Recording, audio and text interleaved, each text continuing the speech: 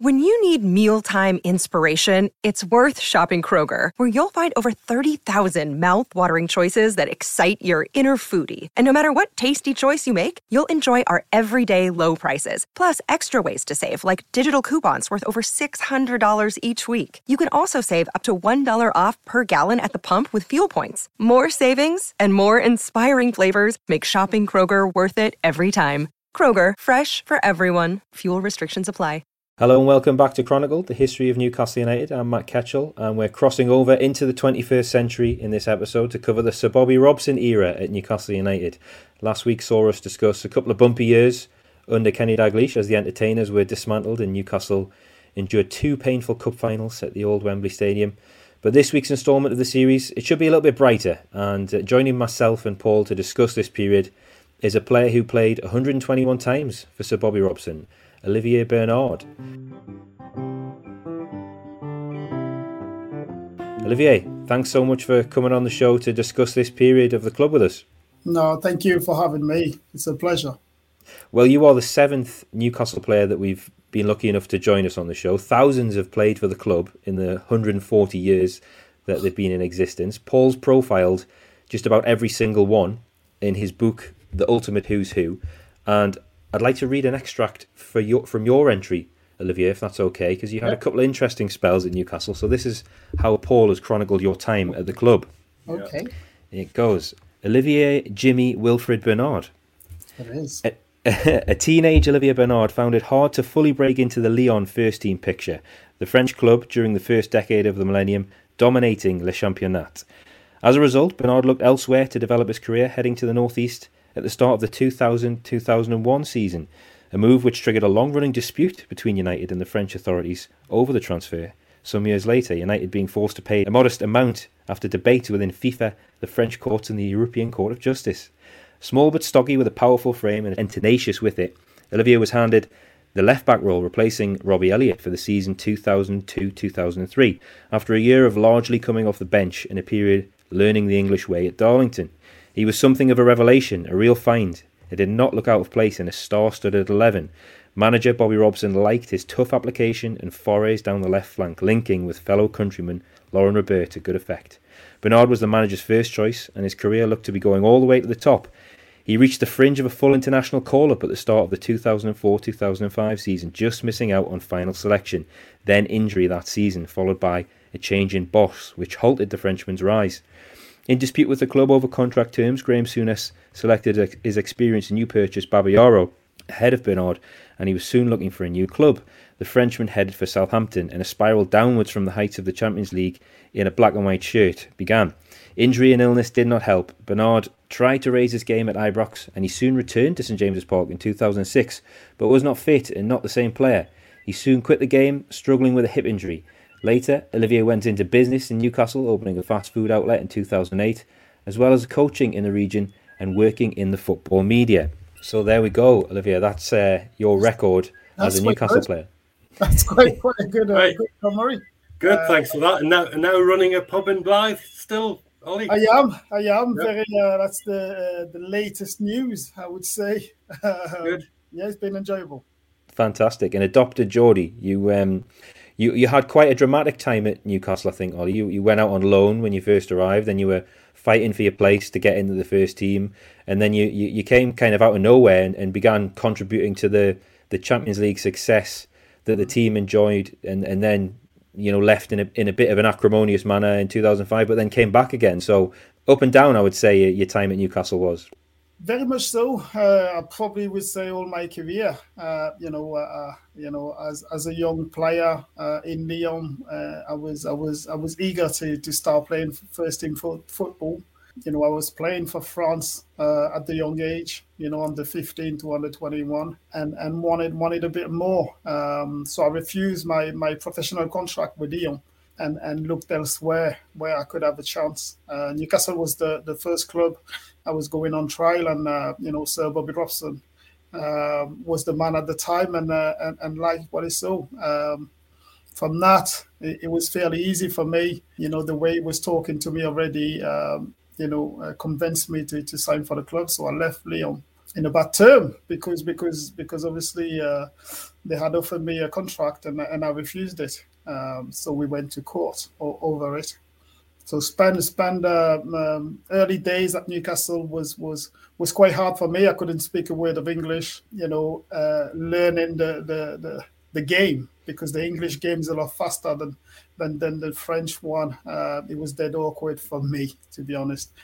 So I had to go on loan at Darlington, and then from that, I learned the English way, I shall say, and did quite well. And Bobby Robson obviously called me back and said, you know what, I think you're ready, and start pre-season with us, and let's see how it goes. At that point, I was ready to go back to France. It was quite sour for me.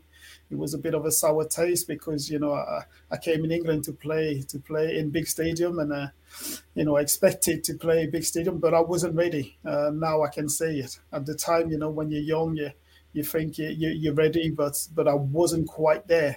But Darlington opened my eyes. And from that, I really pushed on. Yeah, you absolutely did. We're going to discuss Bobby Robson a lot in this episode, but I wondered what your first impressions of Sir Bobby were when you arrived, and do you have any good stories about him? Captivating. Is somebody when whether it was team talks or he used to bring you into his own office. It was somebody that was very, very meticulous in what he was saying and how he was saying things.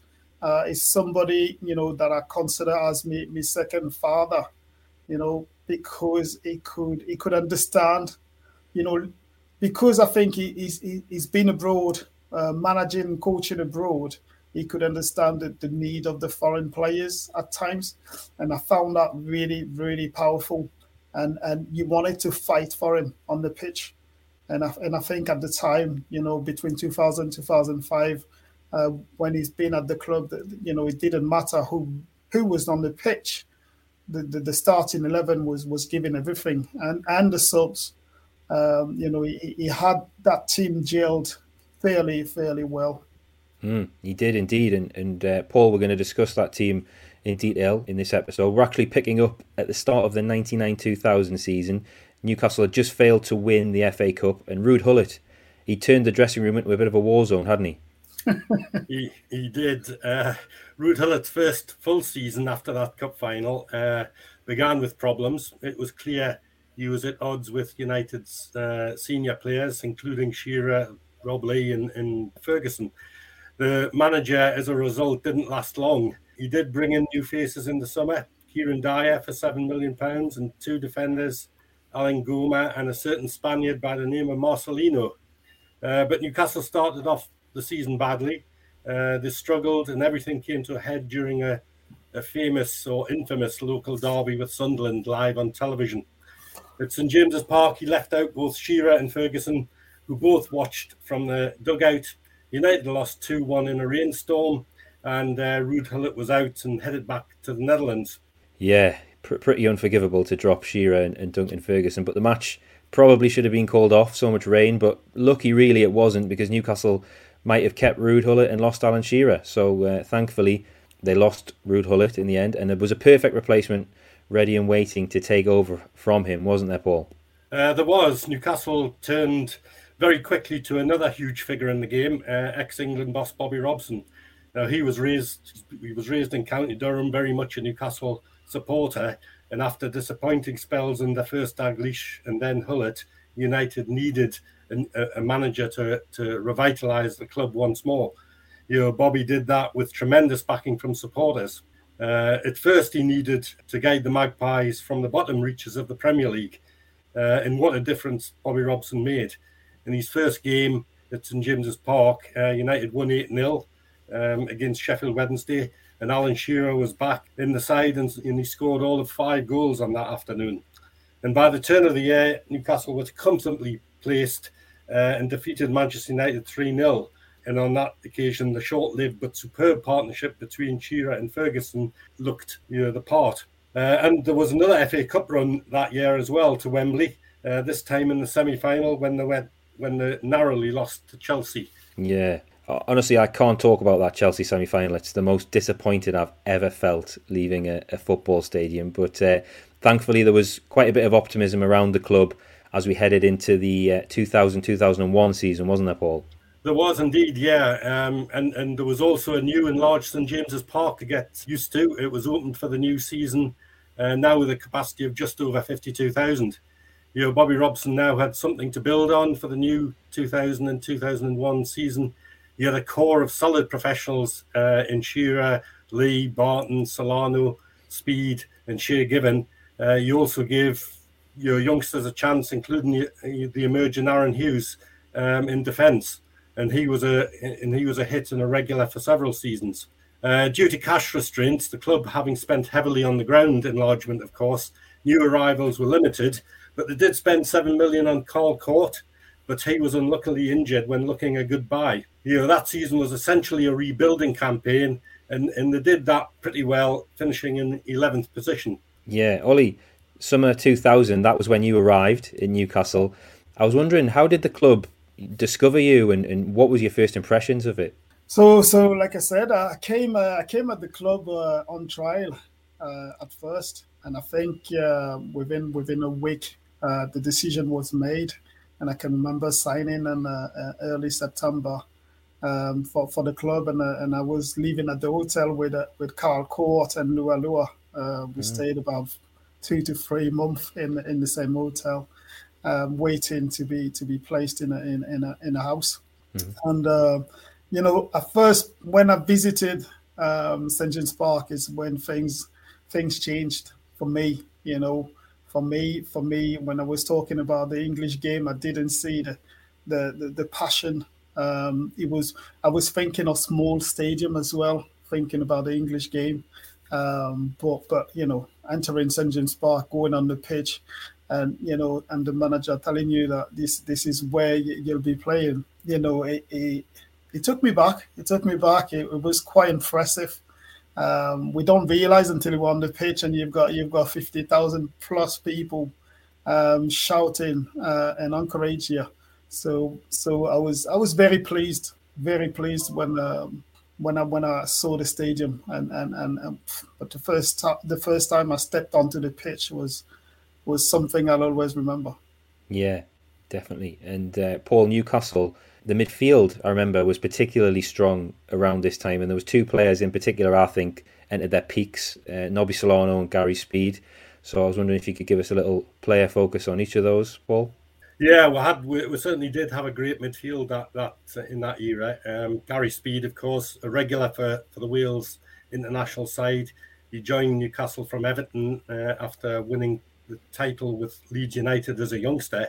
He only really cost United $5.5 million in February 1998, and that, as it turned out, was a huge bargain. Initially, the first season, he was sort of played out of position on the left of midfield, but once he moved into a central role, few were better in the Premier League. He gave his all on the field every week. He had a great energy level. He was a box-to-box player and could always score goals. Great left foot and good in the air.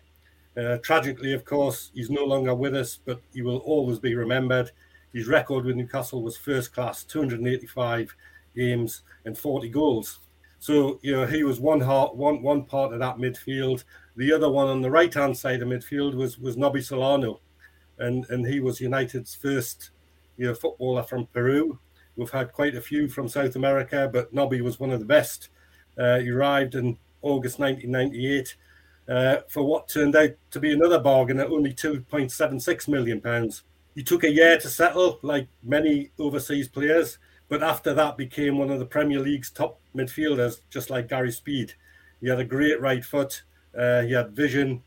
He was a dead ball expert, one of the best we've had in modern football. And like Gary Speed as well, had a great work rate. With Speed, Newcastle had a great engine in that all-important middle of the field. And he had another great record with United, 315 appearances over 2 spells and scored 48 goals. Yeah, amazing. Ollie, Gary Speed, Nobby Solano, you're very lucky to have played alongside those 2 guys at Newcastle. Fantastic. And when Gary Speed was immense for me. What people don't really understand is that me, when I first came to Newcastle, when I came on trial to Newcastle, I was a centre forward. I played up front. I was playing up front with Anelka under 18 for France. And all of a sudden, typical me, Bobby Robson, what's your best position? And I said, I want the number 9. so he said, this is never gonna happen, son. But he said, you've got a nice left foot. And I started as a winger for Newcastle, left winger. And then the following season, they bought Laurent Robert. So again, I go back into the office. The manager says, son, I need you to play left back. I know you're French and you've got good ability, you've got power, you've got speed. I think starting from the back will help a lot. And I said, I just want to be playing. So anywhere is good for me. And at that point, Gary, gave me the opportunity to drive forward. It was always, Ollie, just enjoy your football. Every time you go, I'll cover. You don't have to worry too much. So I was a very much advanced fullback. For one reason, is because Lauren didn't want to come back. So I had to be close enough to him to be able to achieve the ball and still be on the front foot. And secondly, Gary was giving me the opportunity to do that. So without him, I didn't think I would enjoy that position as much as I did when I played for the club. And Nobby Solano is Nobby. Top man, unbelievable quality. He's got a one as a right foot. You cannot do better. His awareness on the ball is ridiculous.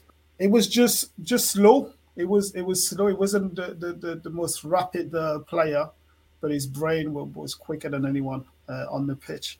And he's put some assist. I've seen some stuff that he did on a weekly basis, and he was an amazing player. Yeah, really enjoyed to watch, and I was very fortunate to play alongside those two who gave me a lot as football players. Definitely, and obviously you had to be very patient for your debut. We've been looking back at the records. It looks like you made your first team debut in November of 2001, coming on in the final few minutes of the game at home to Aston Villa, where Shearer scored a very famous placed volley past Peter Schmeichel at the Gallagher end. Yes, that was it was quite difficult. I think I've played a bit before in the Total Cup in the summer. Yeah. Made me debut against Troyes at home. I will remember that day. I was petrified to go on the pitch, and when he called my name, I think he shouted about 10 times before I went along and got changed. I wasn't ready in my head, but it was one of my better days as a youngsters. And Paul, the summer that Ollie made his debut, Bobby Robson had spent quite big in the transfer market, hadn't he? Yeah, in 2001 to 2, Robson was ready to make an impact on the Premier League once more. And he had funds, and he made 3 quality additions: Craig Bellamy for $6.5 million, Laurent Robert 9.2 million, and a young Jermaine Jenas for $5 million. Bellamy teamed up with Shearer, and Newcastle had a cutting edge in attack again. Robert was a match winner on the wing, the top the Premier League as Christmas approached, and by February they were still in contention for the title, back playing attractive football. Yet they slipped up as the season's finale unfolded, but still finished in 4th place. The football was good to watch, back to really entertainer standard, and plenty of goals hit the net. Shearer got 27, Bellamy 14, Solano 12, and Robert 10, and there were plenty spectacular goals amongst those. Newcastle once more qualified for the Champions League as a bonus, and that summed up a wonderful season.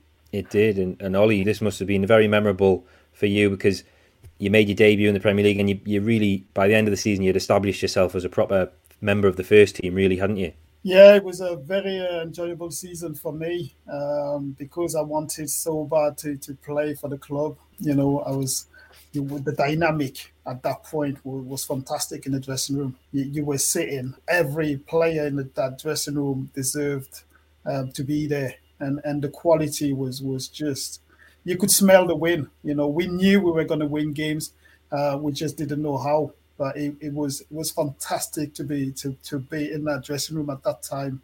You had the older players that were doing the things, but you had the core young players like myself who wanted to become, well known, well established, like Alan Shearer, and that was our, a lot of us, that was the dream that we wanted, recognition, and it worked really well with the old generation. I shouldn't say that, but the Gary Speed, Alan Shearer, Shea. It was a well balanced and divided team. Yeah, it was nice blend of players. And Paul, the season after that, 2002-2003, Newcastle managed to go one better than fourth, didn't they? Yeah, well, I reckon that season was United's best in the modern era of the club's history. They had a go at the title again, finishing in third place this time, and they reached the second stage of the Champions League. Fans witnessed some great games, some terrific contests at home and on the continent. Jonathan Woodgate was a master signing at £8 million, but he was so unfortunate for both the club and the player that he was often injured, and Newcastle looked a far better side when he was at centre half. The Champions League was a roller coaster in true Newcastle United style. They joined the first stage in Group E with Dynamo Kiev and Feyenoord, as well as the mighty Juventus, all seasoned European teams. Newcastle lost their first three games and looked down and out, to be honest. But remarkably, they became the first club to get into the second stage by winning the next three fixtures. United defeated Juventus and Kiev at St James's Park. Then a terrific game in Rotterdam took place. A 3-2 victory after being 2-0 up, all level at 2-2, before a dramatic winner from Craig Bellamy in the dying seconds of the match took United into the second stage. Yeah, Ollie, we'll have to ask about this Champions League campaign. You seem to be in and out of the team for the Champions League games, but you came on as a sub for Hugo Viana in that amazing Feyenoord game that qualified Newcastle for the second round. Yeah, it was early doors still in my young career, and I was not first choice at the time. It was great, fantastic, that Feyenoord game. Everybody was on the edge of their seat. Even ourselves on the pitch, you could feel the tensions, because we knew we had no chance to win that game, to go through, and wait until the game finished. So as we scored that third game and the final whistle blew, the Juventus game is still on. So yes, we were happy, but at the same time, like, what's going on? And when we heard their results, like we had a proper joy and a classic in the dressing room that we had to celebrate, and we did. A great moment. I bet. So you would have actually watched most of that game on the bench next to Sir Bobby Robson. What was he like during the game? It was. We knew we could do it.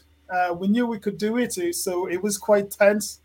Everybody at that point on the bench is a coach. It's something that I'll always remember. We were cheering, we were, guiding. We everybody was on the edge, and as we were coming back in the game, we felt we had it, and the counter attack that we launched at the end was fantastic. We knew it was happening, and we could feel it, and everybody was driving forward, and it was a successful finish from Craig Bellamy. Yeah, brilliant night, brilliant. Paul, UEFA were kind of experimenting with the format a little bit, and rather than a straight knockout, Newcastle were now drawn into another group, and as this was the second round, we were guaranteed huge names, and we got them, didn't we? Yeah, we did. Group A of the second stage saw United drawn with more top European clubs, Barcelona and Inter Milan. Again, they had a poor start on the pitch, but defeating Bayer Leverkusen, the third continental side in the group, both home and away, gave United a chance to progress. Then came an epic at the San Siro in Milan. Around 10,000, if not a few more thousand supporters had a wonderful time in Milan and witnessed a 2-2 draw. United maybe should have won that game. For me, it was perhaps the pinnacle of watching Newcastle United in over 50 years. United had reached the big time and had matched the best. But a defeat at home to Barcelona ended United's Champions League dream. Yet finishing third in the Premier League gave the club a chance of another season in football's elite competition, if they progressed, of course, through a qualifying tie. And you were in Milan that night, Paul? Oh, I was indeed, yes. I was part of the corporate team and had a lovely seat watching it all in the main square with the other 11,000 fans, yeah. Yes, I was there too. So all three of us were in Milan that night. But Ollie, you were on the pitch. You started this game. It's still fondly remembered by fans almost 20 years later. It's a game that I don't know how we drew. We had it in the bag until the latest minute. We still to this day don't understand how we let it go because I think that was the game we were the better side on the night, no question about that. We put pressure on them. We done everything we could at that point. Just a silly mistake probably to watch the second goal, but it is what it is in football. Do you know what I mean? It's one of them where we were pleased with the way we played, the engagement and everything, and we disappointed with the results, but the way we conduct ourselves was fantastic on the night, especially playing against a top side in Europe. Yeah, absolutely, yeah, and it was great to see Newcastle take the lead twice in the San Siro. Never forget that. Paul, into 2003, 2004, then there was actually early disappointment to deal with in this season, wasn't there? Yeah, the Champions League test was against tough opponents in Partizan Belgrade. United actually began well and looked to be heading for another campaign in the tournament. They won 1-0 in Belgrade, but at St James's Park fell short and suffered a penalty shootout agony. And that wasn't the only time, of course. We haven't been very good when it comes to penalty shootouts over the years. Yeah, and that was the qualifier to get into the group stage for that year's Champions League. They couldn't do it. Ollie, you played in both legs of the qualifier. I did. What was the dressing room like after that one? Painful. It was painful. We knew we didn't do the what was asked. We should have had it in the bag. We should have been, clear winners, with the squad we had at the time. Yeah, it's still quite painful, even talking about it. It was terrible because when you've got a side to win and you don't, it wasn't the case technically or tactically. We would get overload. We just conceded that goal that we probably relied on a bit too much. We didn't, we were not on the front foot like we normally are. We were quite laid back to approach the game, and that probably played against us. Did you take a penalty that night, or were you about to take a penalty? No, one of them was just hide when it comes to that sort of things. I will always take the penalty after the fifth one. Just to make sure that we qualify beforehand. So no, I didn't take any penalty. Probably for the best. Difficult night, yeah. Paul, remind us how the rest of that season played out then. Yeah, well, it took Newcastle a while to recover from that disappointment that Ollie's described there. But the season was again a decent campaign in the end. We finished in 5th place. They did have a UEFA Cup campaign to rely on after that exit in the Champions League. And United very nearly went all the way to the final. But for injury in the semi-final, maybe United would have made it. After 10 games of European action, they faced Marseille, who boasted Didier Drogba at centre-forward in that semi-final. But Newcastle were without several top players, regulars, Jonathan Woodgate, Craig Bellamy, Jenas and Dyer, and found the French side just too good over the two legs. Yeah, Ollie, the UEFA Cup run, there was 12 games. You started 11 of them, including both the semi-finals. I'd love to hear your memories from those games against Marseille.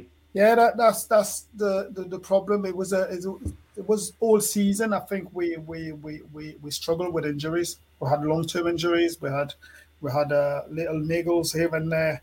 It was almost a broken squad trying to finish the season, desperately.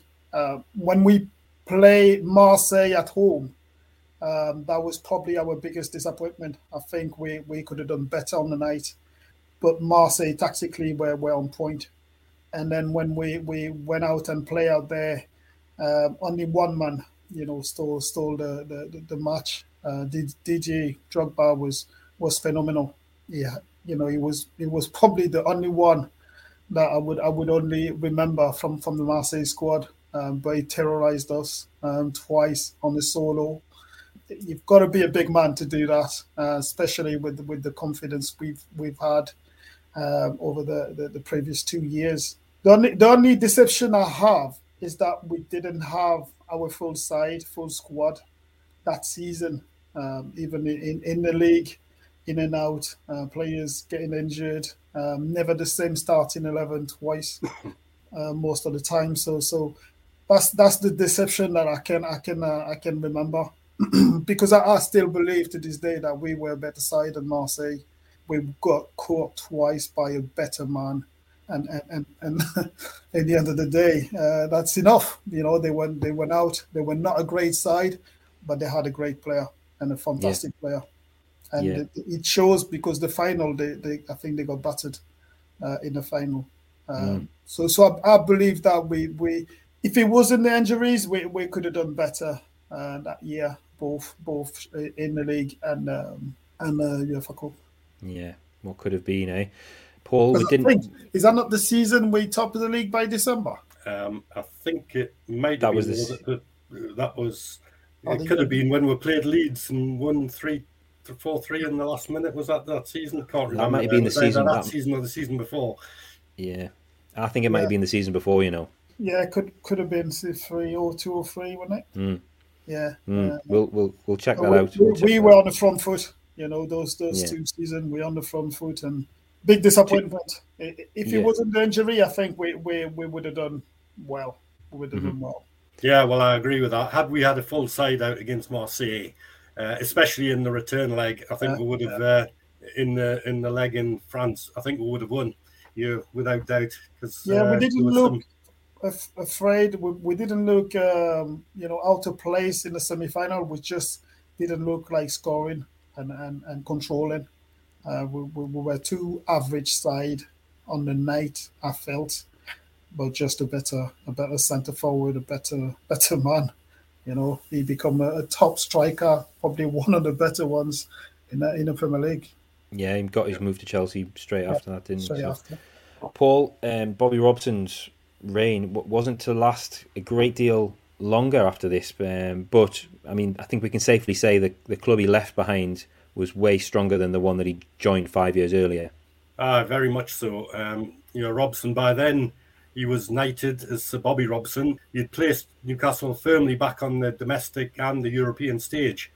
Things were looking good for Newcastle United, but the club's hierarchy were to shoot themselves in the foot and commit a huge own goal without any doubt as the following 2004-05 season began, and it was perplexing to everybody what unveiled. Yeah, Newcastle shooting themselves in the foot, that's a familiar theme that we're learning this series, but we'll save the Sir Bobby Robson fallout for next week's episode. But Ollie, we'll leave the final word to you. You had such an interesting career as a Newcastle player, playing in the last really great era that I think we've seen at the club, and you must have really enjoyed your time because, like we said at the beginning, you're still living here. You're an adopted Geordie. I am. I love the area.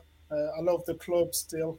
I'm very much passionate about, Newcastle United and the city itself. It's a club that gave me almost everything apart trophies. I was complete as a player. I was a regular for the club. So now, in terms, I had a short but sweet career due to injuries. But to be honest, Newcastle's done everything for me, and now I'm I've been living in an office ever since, and I don't have a problem staying for another 20, 60 years. France is still where I'm born, but now I feel like a Geordie now. Brilliant. Great. Top man. Yeah, so good to have you as our guest, Ollie. We appreciate it. And the Newcastle story moves on. We've got less than 20 years to cover in our series now. We're going to do that over 6 more episodes. So listeners, please keep tuning in. More twists and turns to cover. More great guests to chat to. Newcastle in the Champions League, though, are done. Next week, there'll be a new striker and a new owner. But sadly, neither will live up to their expectations. So it's going to be an interesting episode. But in the meantime, please stay subscribed to the Everything is Black and White podcast via whichever platform you're listening to us on, and hit the notification bell so you get all our podcasts as soon as they land. And you can follow us obviously on social media. We're at Chronicle NUFC on Twitter, Facebook and Instagram. There's video versions of the episodes available to watch on our YouTube channel, which is called the EIBW podcast. And remember to stay up to date with everything black and white by subscribing to our daily Newcastle United newsletters. These are completely free. There's a link to sign up in the show notes. If you tap that and select Sport Newcastle United Updates, put your email address in, you'll be signed up to receive all the best Newcastle United content from Chronicle Live every single day. Thanks so much for listening to Chronicled, the history of Newcastle United, with me, Matt Ketchell, Paul Joannou, and our very special guest, Olivier Bernard.